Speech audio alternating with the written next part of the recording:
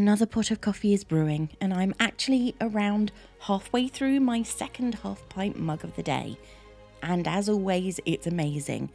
So that means it's time for another episode of Not Before Coffee.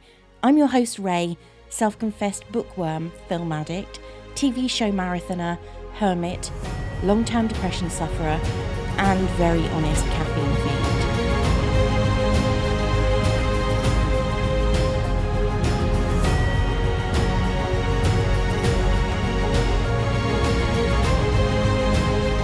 Luckily, the cold that I developed last week has gone, unlike the people who have been suffering from long-lasting bugs. The only reminders I have are infrequent sniffles and some very loud sneeze attacks. They're really inelegant, I have to say. This week, I'm taking a look at a film that straddles two different genres, comedy and romantic drama. If it weren't for one specific casting choice, the film would probably have been 100% romantic drama, even if that was not the intention of the writers. I have a few good films on the list to look at, and this one wasn't quite at the top. In fact, it probably was nowhere near the top. But then my internet connection went down, and as I already had this one downloaded on my computer from the Amazon app, it was this or spending another day of my precious week off catching up on old episodes of the vampire detective drama Moonlight, not the film. So, what movie won the watching lottery on a wet, miserable Tuesday afternoon in September? Why, the 2016 so-called romantic comedy that I personally feel is anything but How to Be Single. So, what's this masterpiece of modern cinema about then?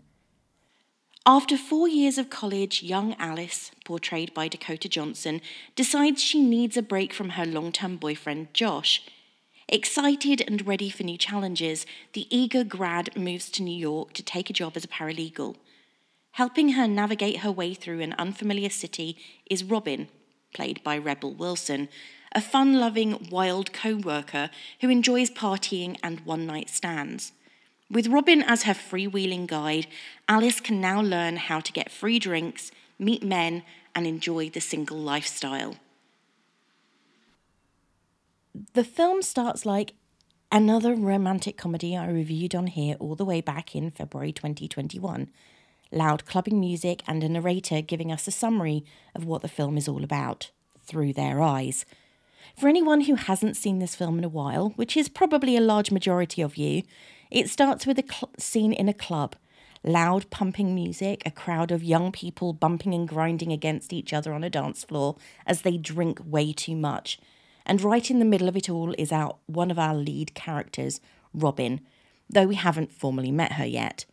We're also sort of introduced to Lucy, played by Alison Brie. She's desperate to get married and views every single encounter with a man, whether he's serving her coffee or a potential partner on a dating site, as her possible life mate. She carries around a collection of wedding magazines with her. Yeah, that's really going to encourage a single man to date you. But we don't meet her yet either.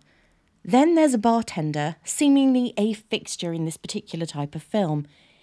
He's a one-night stand kind of guy, chasing off his encounters before they can get a single toe under his breakfast table.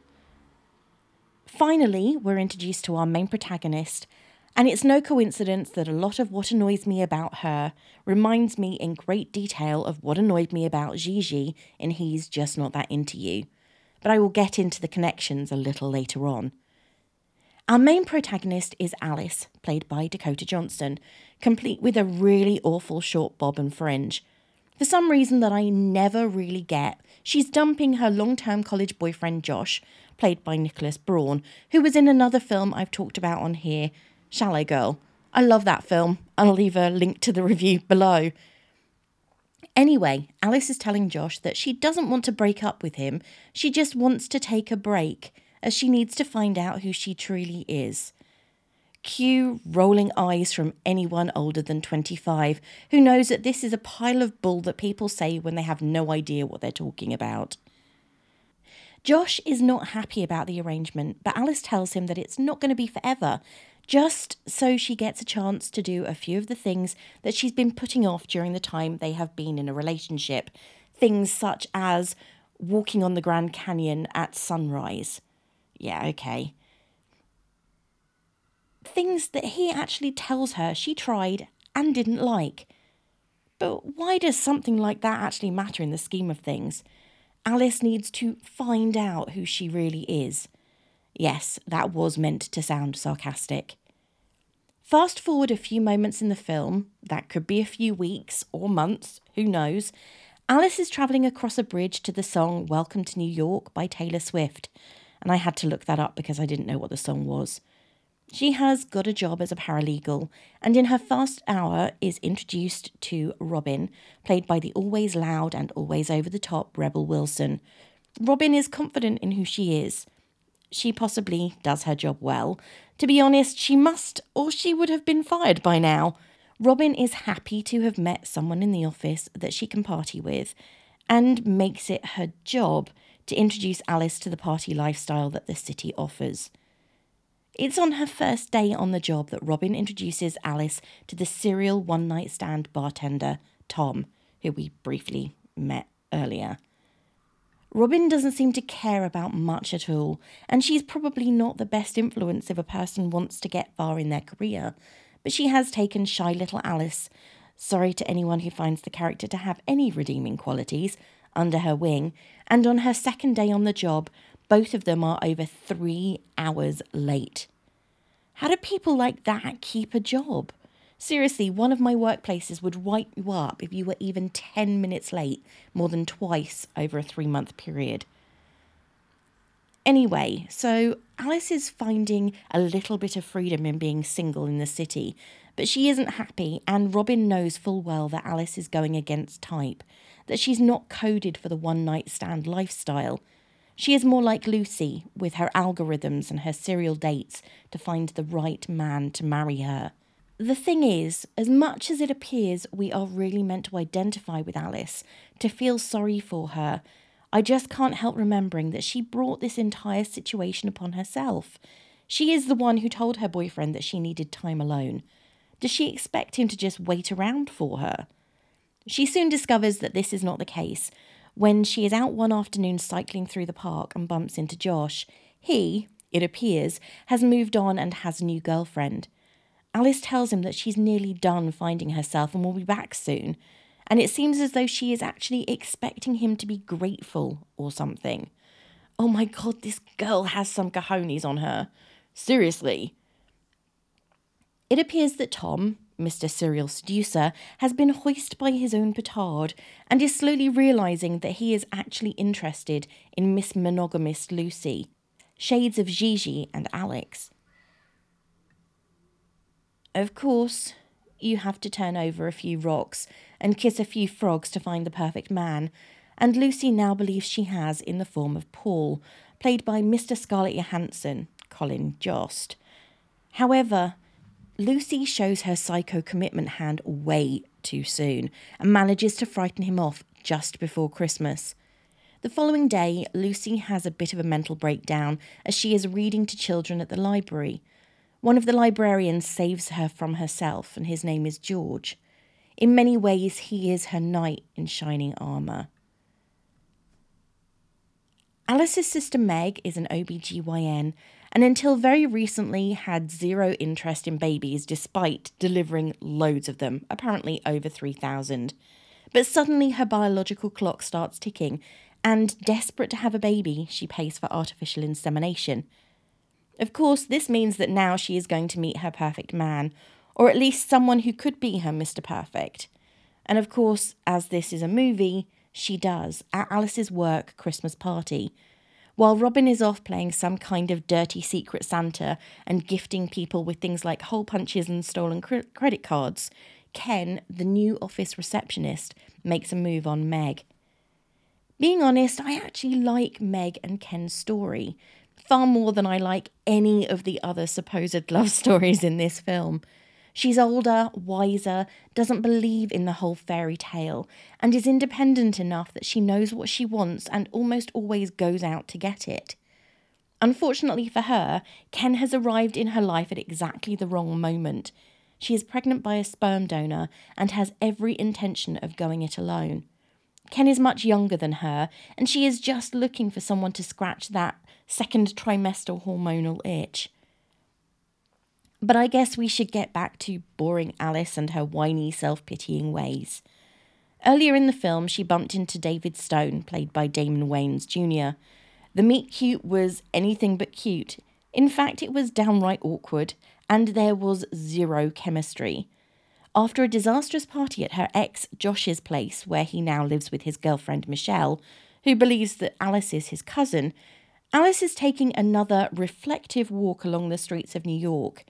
It's a scene that they show multiple times throughout the film to show that Alice is alone, and she bumps into David, and he takes her into a deserted building. Yes, there is no common sense with this girl at all. And David, it turns out, is a very rich developer, and he owns this building, where he shows her a stunning view of the Rockefeller Center Christmas tree, which was apparently one of the things on the list she mentioned to Josh at the beginning of the film when she ended their relationship. This was something she was willing to end a relationship for. Okay. We're not even halfway through the film, and already I am checking to see how long I have got left. This is not a good sign. Anyway, we now find ourselves skipping forward 3 months. It's St. Patrick's Day, and Alice is apparently still with David, who has now introduced her to his daughter Phoebe. He takes a phone call and leaves the two together, and Phoebe innocently asks Alice if she knows a song that they then both start singing together. David gets really funny, as apparently this was a song that his deceased wife used to sing to the baby when she was very young. He gives Alice some kind of speech about how she isn't Phoebe's mother, and they end their contact then and there. This whole relationship, which literally happened in 5 minutes, feels like it was rushed. But what do I know about filmmaking? What follows is a series of Alice having meaningless one-night stands, leaving before breakfast and going home to her empty apartment. She also starts to finally work her way through that list of things she told Josh she always wanted to do, either alone or with Robin. By this point, we are led to assume that Meg is quite far along in her pregnancy, and she has been doing her utmost to avoid bumping into Ken. But given they don't really hang around in the same social circles, that shouldn't be too hard, and New York isn't exactly a small place. Unfortunately, one afternoon when she's in the shop buying something for the baby, Ken spots Meg through the window, and thus starts probably the cutest scene in the entire film. He clearly cares for her and would absolutely love to be a stay-at-home dad and look after their baby, because even though it's not genetically his, the baby would be theirs. This relationship is probably the purest in the entire film. When Meg finally tells him that she doesn't want him, it's actually really sad, and he leaves her with one line: "This is not me leaving, this is you pushing me away." I know I haven't mentioned Robin much in this summary, but as a woman who doesn't grow or change much through the film, she's almost an observer. Yes, she's Alice's friend, and yes, she does influence a lot of Alice's behaviour, but ultimately Alice is an adult who has control over herself and her impulses, and therefore Robin is just someone who encourages her to be who she always was underneath. She has a few funny lines here and there, as Rebel Wilson tends to do in this sort of film, but if I had to say whether I felt she was someone the film could be the same without, then I would say yes. Anyone could have been the catalyst. Anyway, I'm not quite sure how much time has passed at this point, though Meg is now incredibly close to her due date, and it's Alice's birthday. She's having a party on the roof of her building, which looks to have been set up by a professional party planner, complete with congratulations spelt out in lights and a big bar. Robin is being a bit of a stirrer at this point and has invited not only Tom, but David and Josh. Alice is less than amused, and when Robin tells her that she did it to show Alice that this lifestyle wasn't for her, as well as to give herself a little bit of a laugh, Alice rips into Robin and they have a huge falling out. Alice then goes to hide on the stairs, leaving her own party, and Josh comes to comfort her. They end up making out, and he tells Alice that he thinks he made a mistake, but he is also now engaged to Michelle. Needing time to herself, as she seems to do a lot in this film, Alice heads down to get a taxi, but her journey is cut short and diverted when it turns out that Meg has gone into labour, and Robin will do anything to get her friend's pregnant sister to the hospital, including fling herself in front of a car. When they arrive at the doors, however, Robin cries off with, "You don't need me anymore." Ken arrives at the hospital and we get a single "aww" moment, one that I am really happy about if I'm being truthful, because those two just belong together. As the end of the film rolls, we see everyone going about their lives. We see Lucy and George getting married, Tom finally doing something about his serial one-night stand ways, Alice making up with Robin, people moving on with their lives and adapting, changing. And then we see Alice climbing up to watch the sunrise at the Grand Canyon. Just in case you haven't checked any podcatchers out in the last week, a brand new episode of The Bookshop with special guest Chance from Strive Seek Find, all about the incredible Good Omens written by Terry Pratchett and Neil Gaiman, is available for download now. So, why does this all sound so familiar? Well, this film is actually based on a book written by Liz Tuccillo, who, as well as writing episodes of Sex and the City, also co-wrote the self-help book, He's Just Not That Into You.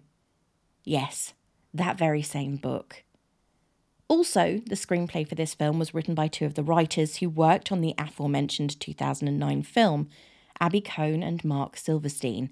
Now, I'm not saying that this film is all bad. Okay, I actually am, really. The central character inflicted her loneliness on herself, and the opening monologue is so full of absolute crap. We're embarrassed to admit that we're single and pretend that we're not.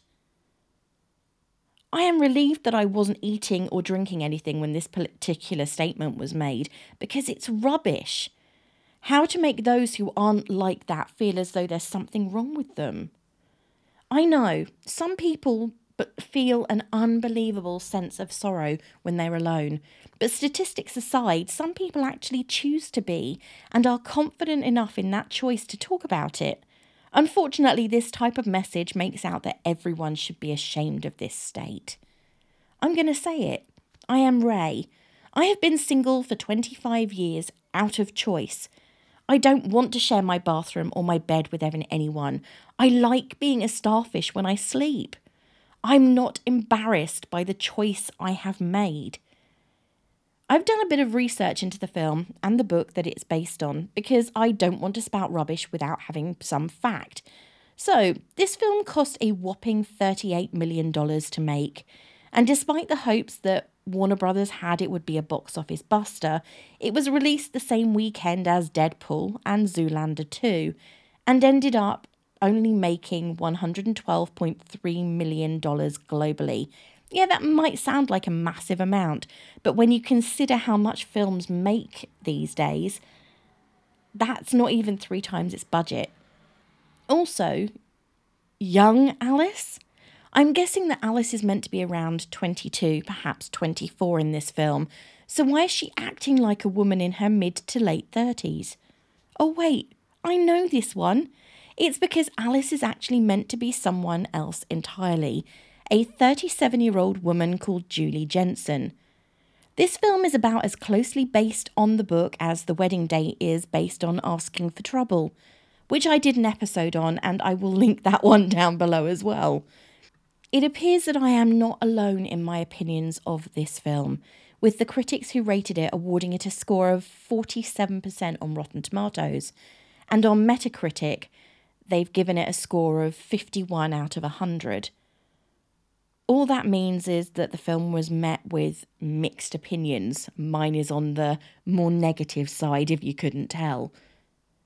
I decided to delve into the reviews on this one and found that there were quite a few one-star reviews on IMDb that really said what I was feeling, including this one titled, "Such a Sad Movie," though I don't think they mean sad as in it made me cry. My God, what a terrible movie. I know that I shouldn't have high standards when it comes to rom-coms, and trust me, mine are super low, but this one hits rock bottom. It's so condescending and sexist that I had a hard time watching it to the end. Have you seen this film? Out of curiosity, did you like it?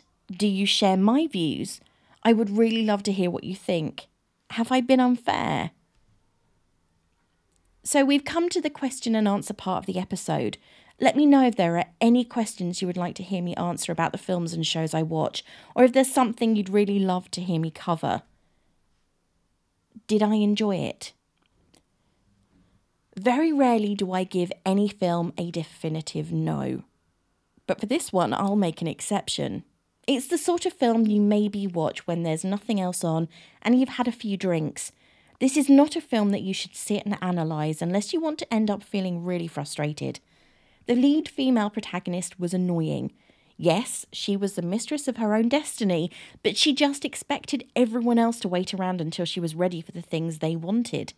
She sulked and moaned and whined, and the whole film would have been so much better had she been a character on the periphery, and the main story had been that of Ken and Meg, who I loved and was really happy to see got the right ending. Would I watch more? I've now seen this film a few times. Okay, 2 times, and the second time is it for me. It is so similar to the other film that it is clearly modelled on. He's just not that into you. The bar in this is central to the events that happen, just as it was in the other film. The bartender realises that he doesn't want to be single after he watches the girl who keeps on coming in on multiple disaster dates that he advises her against. There's even a scene where he saves her from humiliation at the hands of a friend. This film is a clone with a different cast. The only big difference between that one and this is that this time there were actually 2 characters who deserved to get a happy ever after, whereas last time they were all awful human beings.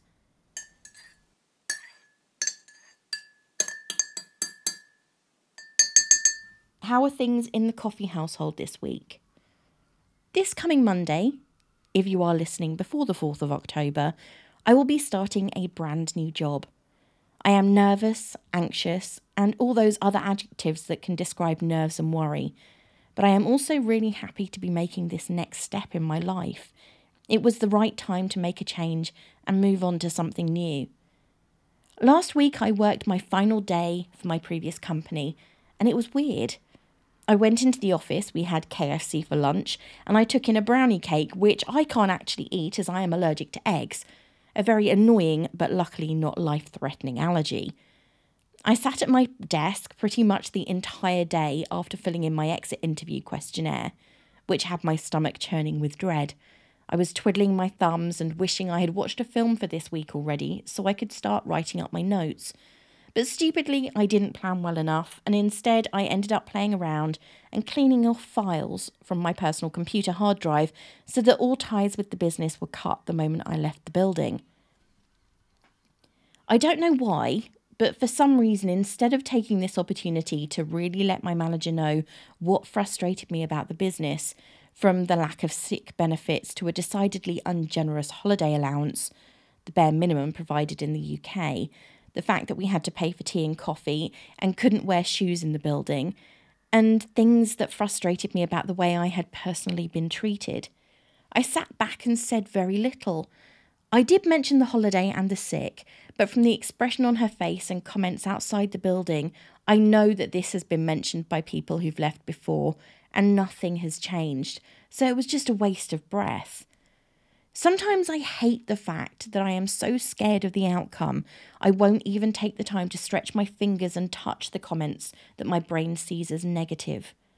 I don't want to risk offending or hurting someone if I can avoid it, and so many times this is to my detriment. So, you may be asking, what exactly does any of this have to do with my mental health? Strangely, quite a lot. My entire life I have suffered from minor abandonment issues, and I'm sure that I have mentioned them before. They started long before my dad passed away when I was 11.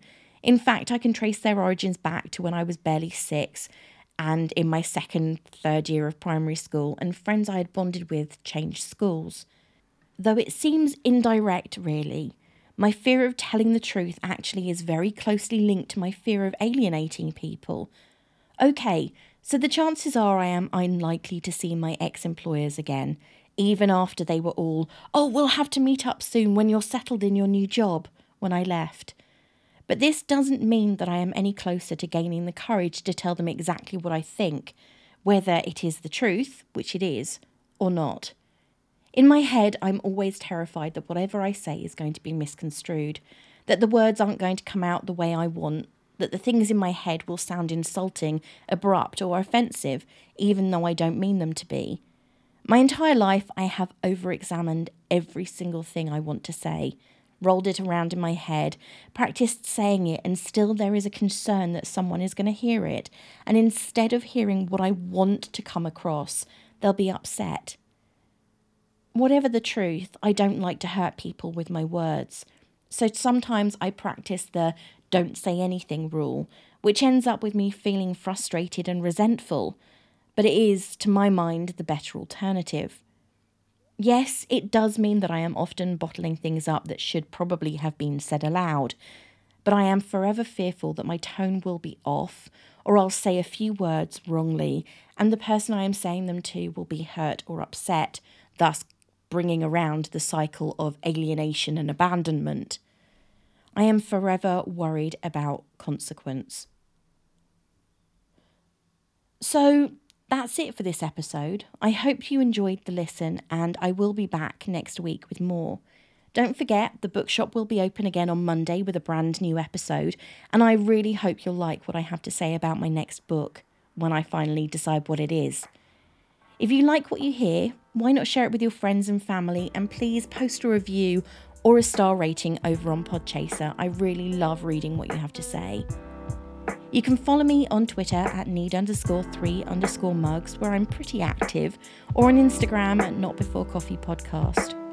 Well, I now need another cup of coffee, as that last one has gone, so I'm going to go and put the kettle on. Until next time, this is me saying farewell.